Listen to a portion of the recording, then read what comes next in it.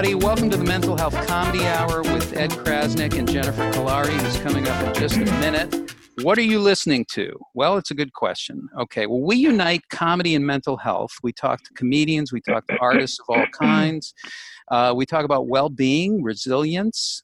We unite comedy and mental health. Mental health is a big topic in our world, but it is not yet a big practice. And so what we try to do on the show is actually not only talk about these issues that we all have and feel, but actually talk about and show how you can practice them. Because they're really simple things that you can do every day that can not only help your mental health, but rewire your brain, which is really kind of the most important thing, because as we'll find out shortly, this is all habitual, it's all a program, and it's all about how we relate to our thoughts and feelings. We know what a physical fitness is, but what is emotional fitness? Well, maybe we'll find out. And that's why Jennifer Kolari is here. Now, she's an expert in the field of mental health, resilience, parenting skills, rewiring your brain. And Jennifer has a wonderful organization that she's founded called ConnectedParenting.com, ConnectedParenting.com, that teaches through education, through videos, through content, skills that parents and people can practice. It's about parenting, and it's also about self-parenting. Now, our guest today, very excited because she's a dear friend, an old friend, a terrific comedian, terrific actress, and you have seen her in so many different shows. She's been on The Tonight Show, the real Tonight Show, 9 times on The Tonight Show. Shows like Modern Family, Mad Men, Pretty Little Liars, you name it. And she is none other than Kathy Ladman. And Kathy, welcome to the Panicdemic, and also I have to say, welcome to a show. We're going to talk a little bit about love and fear today. Good, and I'm happy to be here, and I'm assuming that I will represent the before picture. Yes, right? You will be the before, yes. Right. We'll both be before. Yes, we're both before. And I guess one thing, Jennifer, is Jennifer was the one who told me that you mentioned that there are only really 2 emotions. Mm-hmm. Yeah. And would you spell them out? You got to tell Kathy about this because. Sure. Well, yeah. I mean, we have lots of emotions, but primarily we have love, right? And then we have fear. And so that's anger. what I thought the answers were. Yes, I thought it was love and fear. So now you're the expert already. Awesome. Wow. An expert, yes. But really, like anger and gossip and cheating and lying and violence and all of it is just fear. All of it. Anyone who is angry, upset, bitter, they're in pain. Right? And that pain comes from fear. And so when we operate where we service that fear, when we make any choices, decisions, conversations, and it's fear that's coming through, it's never going to steer us in the right direction. It's never going to work out that well for us. When it's lined up with love, what's best for you, what's best for that person, and being the best version of yourself in that moment, which we're going to be all over the place with, but if that's what we're shooting for, then it's going to work much, much better in all areas of your life. So 2 emotions, love and fear. And Kathy, where are you right now? I am, you mean as far as, I'm not, you don't want to know if I'm in my living room. You want to know where I'm at with my emotions, correct? No, I was actually asking you where you are physically. Are you in your living? No, but where are you? Like, how do you ping pong between those 2, and how does it happen for you? Well, I know when I'm in fear, it's when I'm not feeling good. Mm-hmm. And where am I? I think I'm somewhere between the 2. I think in some ways I'm in love in certain areas of my life, but then I have to sit down and do some work this afternoon that intimidates me, and I'm in fear, and I know that is not going to help me produce the best work. I know that it's not going to be most favorable for me. So it would behoove me to get into a loving place with this project. And how do you do that? How do you do that? Like, what works for you? What is it that actually works for you? Well, staying in the moment, not projecting into the future. Just remind myself that I'm in today, and that's all I have is the moment. Breathing helps me.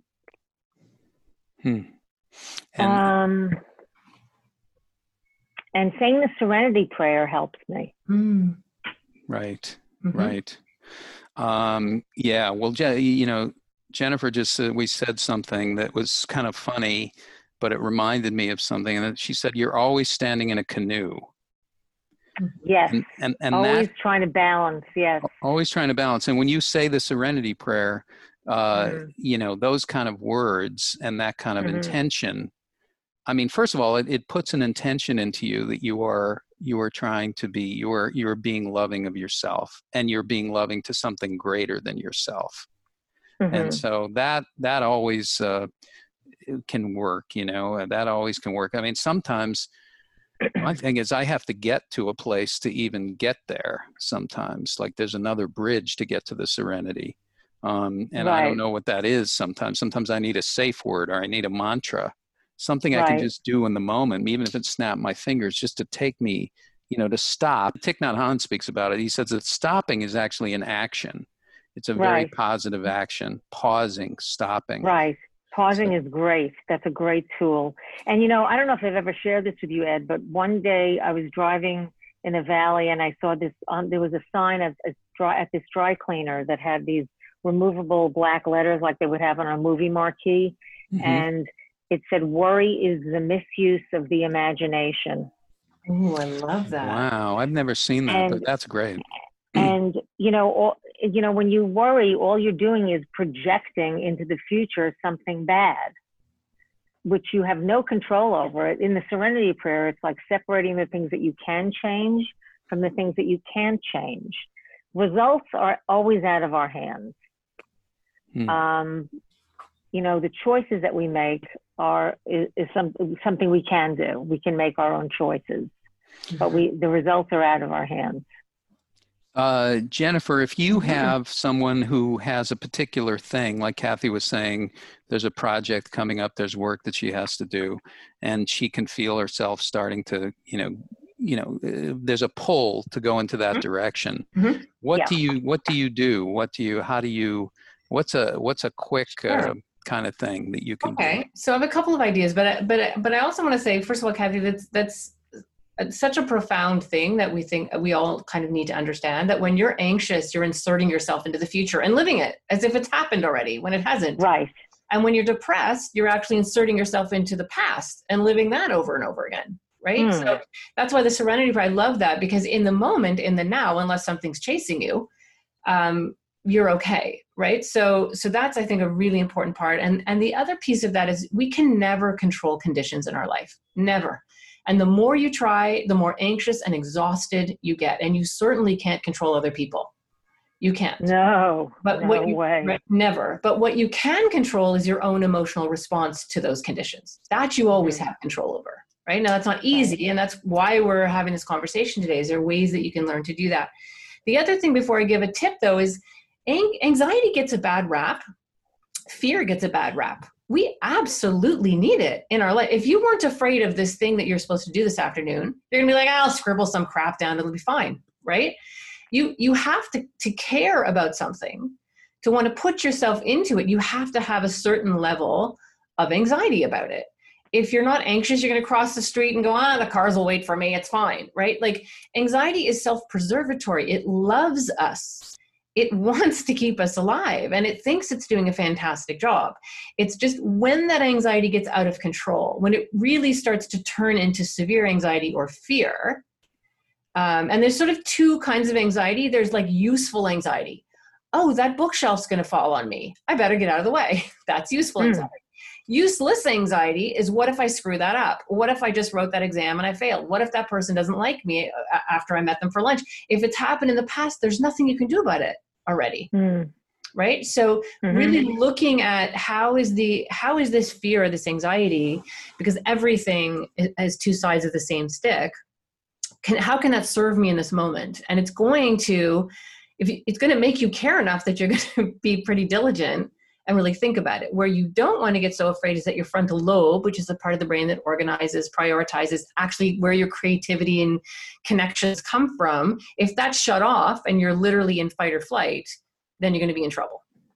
Yeah, I mean, I feel that sometimes I trip myself up because I want to be able to approach this with some amount of joy. Mm-hmm. Mm-hmm. Yep. It's like when I do my knitting, I'm never in fear. I'm always I'm in love with what I'm doing, and I get lost in it. And you're in that moment, doing, one stitch at a time, right? Yes, yes. So yes, go ahead. Well, I was just going to say, can you apply that idea of how you feel when you're knitting to whatever this project is that you have to do, right? If it's word by word, sentence by sentence, thought by thought, just like knitting, that can help you a lot. Yes. Certainly getting yourself into a place where, you know, it's interesting. You know, that feeling of anxiety, it's almost like, it's like you can feel, it's like your stomach's going to drop out. We know that feeling. Yes. So if you can, this is such a crazy thing, but you have to kind of work with me here. If you can reverse that, so you actually feel, and excitement is the reverse of that, right? Excitement is, oh my God, this is great, right? If you can actually find this place in your own stomach to kind of pull the energy back up, like, this is great. I'm really happy that I get to do this. And it sounds so simple and it takes a little bit of practice. But if you can do that, you'll actually send a very different signal to your brain. Then your brain says, oh, I'm excited. I'm not anxious. I'm excited. Right. So it's almost the same way that people are learning to deal with stress, where they're saying this stress is actually preparing me. I'm getting ready for something. I'm excited about something. It's actually preparing me. And then the stress works differently in your body, literally, physically. Because it has a different context, right? And if you say to yourself, this is creative energy, this isn't anxiety, this is creative energy. And I've given this tip before, but this is really important. If it starts to tip over into fear, then you literally say to yourself, I'm not participating in that. I don't agree to this. I'm not agreeing to be scared about this right now. I'm agreeing to be excited, but I'm not agreeing to be scared. And it's so interesting how sometimes we just think in these patterns and we don't realize we can absolutely stop the pattern. Especially if we end up doing it with some kind of diligence, right? If it's something that we're constantly thinking about, we can change the way that our body and our brain operates. And our thinking and our biochemistry is so tightly connected that the limbic system doesn't know that it's whatever you're doing this afternoon. It thinks something's going to eat you. Well, she's upset because something's going to attack her. Something's going to jump out at her. I'm not going to let her do that thing. I'm not going to take her out of fight or flight because what if she gets attacked? Right? And nobody can think and plan and be creative and be open to, intuition if you're thinking of being attacked. We don't do our best. Right. Of course. You're right. Yeah. So that context is really, it sounds so simple. And a lot of the techniques that I teach really are ridiculously simple, but sometimes the best strategies are. I agree with you.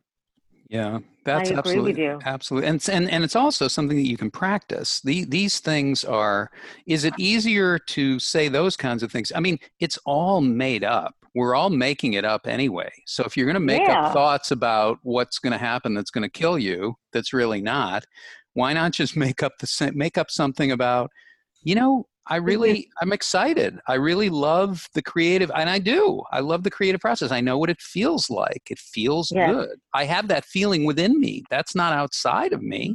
That's actually something I've felt before.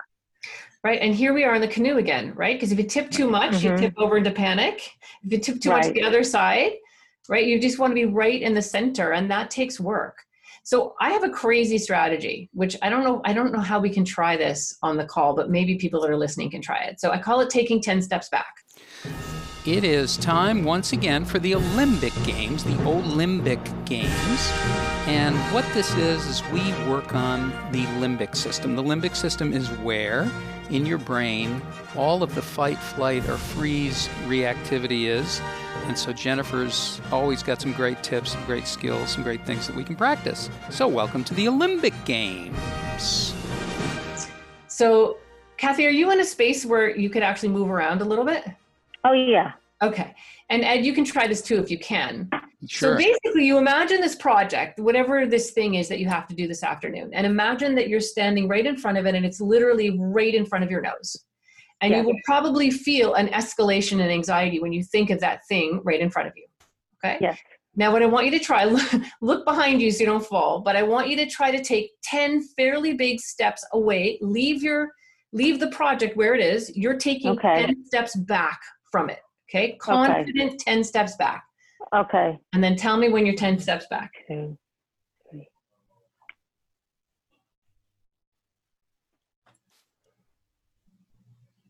I'm 10 steps back. Okay. Now think about the project. Can you feel a shift? Do you feel a difference? Yes. Isn't that weird? Now take 10 steps to the side so you're even farther away from it. Oh, I don't have a very big place. Okay. Take as much as you can. Or even imagine 10 imaginary steps even will help. Okay, I'll do as much as I can. Okay. All right. Now think of it again. How do you feel? I feel calmer. Isn't that crazy? Yeah. Such a simple thing. So before you sit down to do that this afternoon, do your breathing. Tell yourself, I don't agree to be nervous. Stay in the center, stay in the now.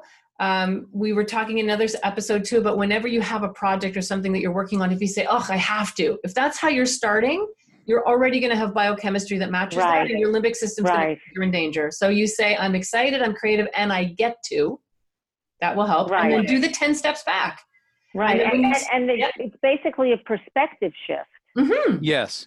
A physical perspective about an emotional thing. Yeah. And the limbic system, honestly, it's so dumb, the limbic system. It does not, all it cares about is, are you nuts? Why are you standing in front of a thing that's going to attack you? Are you crazy? So it doesn't care what you do. It just wants you to do something.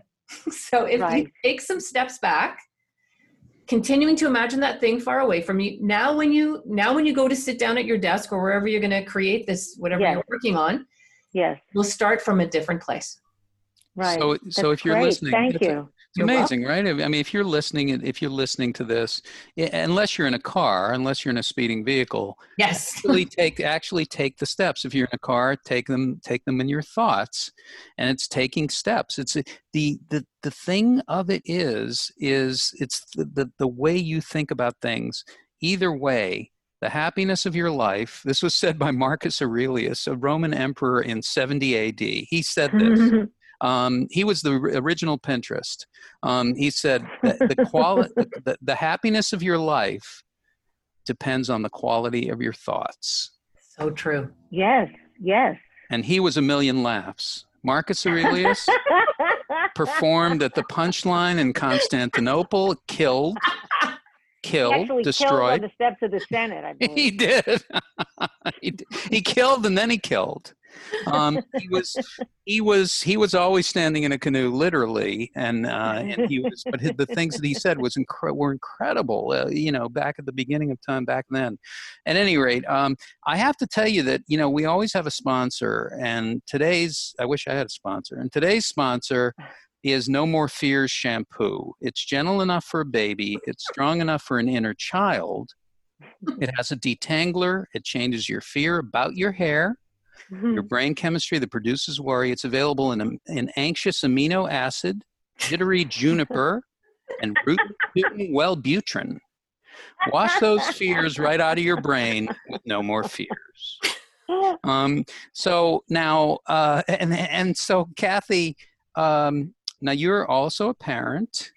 Yes, and so I am. How does this all, are there things that you do in parenting that sort of reflect where it sort of boomerangs back to, wow, that is something that I should really be doing with myself, or does it work in the reverse order? Let me ask you a better question. Okay. Let me ask you a better question. How do you self-parent?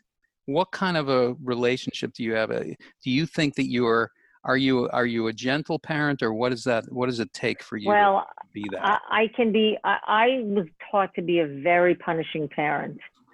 So I have internalized that, and it's been a lifelong project for me to be a gentle, loving parent to myself, because that's not the groove that was worn in my brain. So I need to step back often and remind myself of that, to be accepting and loving of myself. Mm, mm. And are you and you have ways of doing that, you can feel yourself going down, the old road and sort of get back on the other road. You can feel that when it happens. Well, absolutely. I mean, last night I did a show and I didn't like the way it went, and damned if I didn't wake up this morning and that was like the first thought on my mind. And that's a punishing parent. Mm-hmm. Right. That's something that I'm very used to. I'm very used to punishing myself for something that didn't go the way I was hoping it would hoping it would go. Mm-hmm. And it's uncomfortable. I hate it. I don't like being in that space at all. It feels rotten. Yeah. So Jennifer, we were talking about this this before, but a lot of people wake up with this. Sure. Yep. And so what can you do to kind of like, sort of orient yourself? Sure. Because so many of us I have this too. You wake up and you think immediately, what's wrong with this picture? Yeah. Yeah. A lot of us are like that. And it's interesting because, in this series, comedians tend to be really sharp, really smart, and often gifted. Intellectually, which is no gift, trust me. What ends up happening is you have this brain that just is punishing, and it's fractalizing, and it divides things into tinier and tinier pieces, and you have like this runaway mind, which is, when it's working for you, is phenomenal, right? You're on stage, you're like, people are with you, you're in the zone, it's unbelievable, and it's the same intelligence and fractalizing in the other way that makes you so brilliant and funny and aware. But the shadow of that is a nightmare, right? So yes. What's so difficult, and this is true for any artist really, that when your brain works against you like that, it is literally punishing. And that's a really good example of useless anxiety. That show is done. Yes. I mean, you can certainly say what I could do better. And the hardest parts, even when it's trauma in our childhood or painful things that have happened to us, and I don't mean in any way to suggest that we all need to be super grateful for the terrible things that happen to us. But having said that, it is often the difficult things that happen to us and the trials that we've been through and the pain that we've experienced that actually gives us our best strengths. Absolutely. Somebody said recently, and I don't know who said it or in what context it was, but I wrote it on a Post-it, and the person said, things don't happen to me, they happen for me. Yeah. Yeah. Well, and that's so brilliant, because what it does is that you can either sit in this space as a victim. I suck, terrible things have happened to me, terrible things are always going to happen to me, it's just, I have the worst luck. Like, we have to really think about, what are the stories we tell ourselves? What are the programs that we just run automatically without even questioning them? I'm a procrastinator, I'm a negative person, I'm a this, I'm a that. We say these things to ourselves all the time. We fundamentally believe it. And our limbic system just rolls with it. It's like, okay, you're like that, I'll give you more of that. I can do that. Right. That's what's keeping us alive. Look, we can keep doing that. So understanding that either you can be a victim or you can be a learner, a student, a mover and a shaker. How am I going to take this experience and make myself better and make it better and be funnier? Right? So you're allowed to feel like crap. Of course, you're not going to turn into a robot. It doesn't feel good to miss the mark or whatever. And most of the time, honestly, it's never as bad as we think it is. Almost never. No, it generally isn't. You're right. Yeah. And then we're inserting ourselves into a future event again and living it. Why do we do that to ourselves? But yet we do. I remember there was an episode of Frasier. I used to love that show. And Frasier was doing his radio show, and he had all these call-ins, people saying he was amazing and wonderful, hundreds of calls. And then one person called in and went, eh. And then the whole episode is Frasier like being obsessed with that and like going into full self-loathing and trying to track the person down so he could talk to them and make it right. And it's like we have this crazy negativity bias sometimes. Yes, I mean, most comedians, I'll talk to comedians, and they'll say they'll always find the person in the room who's not laughing. The whole room can be laughing, and there's one person who's not getting it, and that's what we focus on. Right, and so there's two things there. One, it's probably not you. Okay, everyone else is laughing. It's them. They have a problem.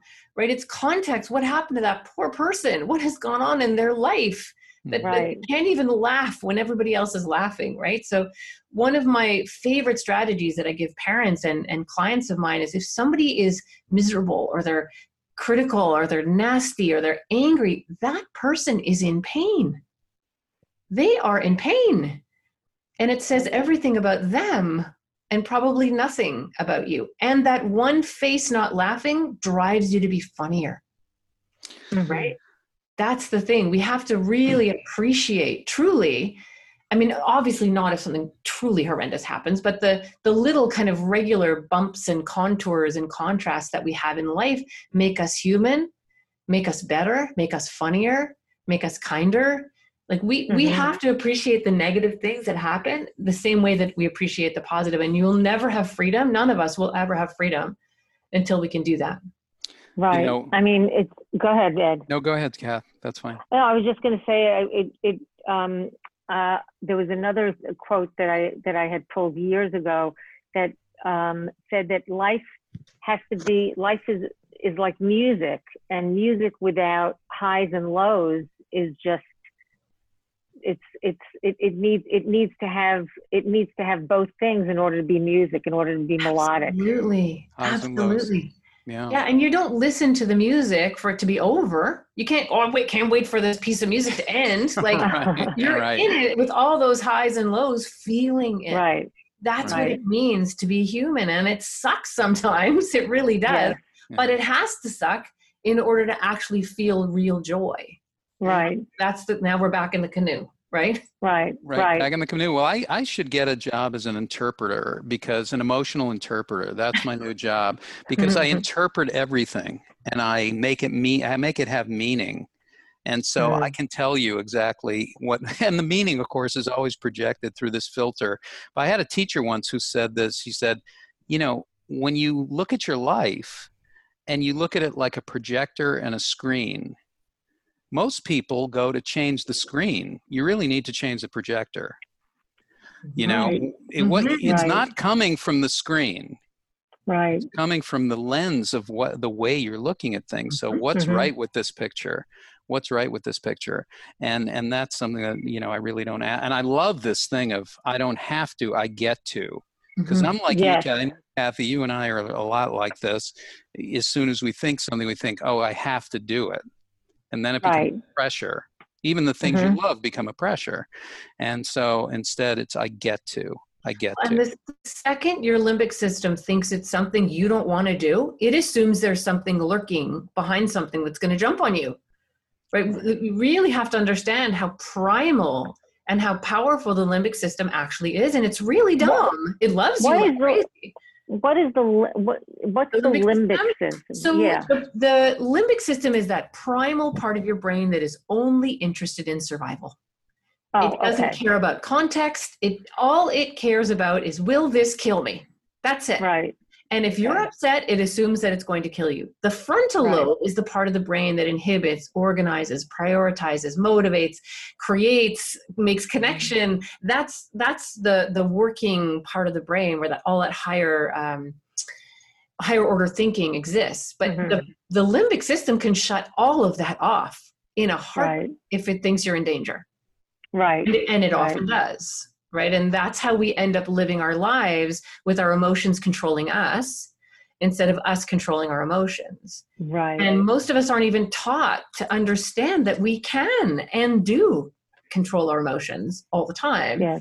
And we need to teach our children this too. And we need to model this for our children. Yes. Because we lead by example. And this is the Olympic Games. That's what we call it. We call it the Olympic Games. We have that segment of the show, and Jennifer teaches how to rewire because we all need this rewiring, because like she says, it is a program. It's something that we habitually practice over and over again, and it becomes like a computer program, a story that we tell ourselves every time, and the story has absolutely no truth. It is not a true story. It's not even a true story. It's just a story. I want to just, this is kind of something years ago, Andy Kindler and I started talking about something, but this is something, you know, where we're looking, as we do the show, we're looking at different things. And another thing that we're looking into is maybe some different toys or products. I mean, I think people need toys and products and fun things that they can do. I think we're going to create a self-esteem flip book called Flipping Out, and it'll be a book for adults that they can flip, and they can actually put their self-esteem back, and they can flip through it. That'll be a thing that we can do. It'll have to be an app too, Ed. Oh yeah, you gotta go for the app. Yeah, and then there's another thing called Honey, I Have No Time to Breathe, which is a little ebook. Which is about a balloon that forgets that it's okay to breathe. So when he goes into the dry cleaners, nobody can see him because he's not breathing. So you fill up or you go on there. So Honey, I Have No Time to Breathe, Flipping Out. But now today is, I was saying, Andy, we have psychotherapy word problems for today and beyond. This is basically psychotherapy word problem. And I'm going to ask you a quick question and you can answer it. One quick question, Kathy. Okay. Mary is going to a dinner at her mother's. She travels at a speed of 65 miles an hour. She brings a bun cake, a salad from Trader Joe's that is about to expire, and 2 bottles of club soda. How long will it take her to arrive emotionally, and when will the resentment kick in? Mary should just go back in the house, I really think. Just stop altogether. Mary really shouldn't go to her mother's. That's the first problem. I really think she should not go to her mother's. A huge mistake. A huge mistake. Yes. Anyway, well, we'll listen. If there's anybody listening right now, any of these things that we're talking about, you can try. Maybe you relate to them.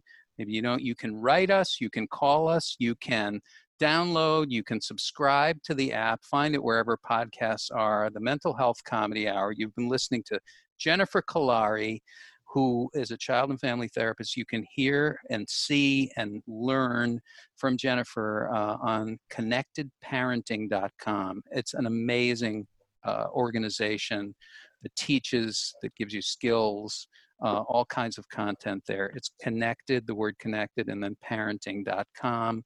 We talk a lot about self-parenting on the show. Today you're listening to Kathy Ladman. And Kathy, you can find everything you need to know, all the shows, everything is at kathyladman.com, kathyladman.com. And you're working on a show. You're working on a new solo show. Is that right? Yes, I am. Okay. And it's called, do you want me to tell you what it's called? Please. It's called Does This Show Make Me Look Fat? And it's about my journey with anorexia from age 19 to today. Wow. But it covers a lot. I mean, it covers my whole life. That's fantastic that you're doing that. So fantastic and very courageous. And how is it going? How do you like it? How are you finding it? And well, I think it's going pretty well. The last reading I did, I got a lot more notes, which were really constructive, and I agree with them. For the most part, I agree with them. And now I just have to take the time to implement them and approach this with excitement. In doing the show and in working on this stuff, how has it brought up or given you a different kind of perspective on anorexia and on what you've gone through? Well, it's very clear to me that this is a lifelong journey. This is not something that you're cured, that you are cured of, and that you don't have to look at anymore. This is something that will stay with me my whole life, but that I am learning to manage and accept as I go down the road with it. Right. And I imagine it's pretty therapeutic and also and also an emotional experience in getting into this. But then there's another part of it too, because it's still a show, right? So you're trying to figure out, this is again standing in a canoe. How do I balance the truth of what this is emotionally with what needs to stay in and what needs to be taken out to keep it moving forward? Right. That's tough. That's a tough one. Yeah. But that's why I really appreciate the people who've been so kind, who listen to it and have given me really good notes. Yeah. So it gives me. It's such an important. Oh, sorry, Kathy. I was just going to say. No, I was just saying it gives me somebody else's perspective is what I was going to say. Of course, and it's a creation, but it's such an important conversation. And real comedy comes from getting that balance just right, where somebody can laugh but see themselves and see hope. Right. And anxiety, eating disorders are anxiety, and anxiety is a beast. It's a beast. Yes. It really is. It is a tough thing. So that's wonderful. Thank you for doing that.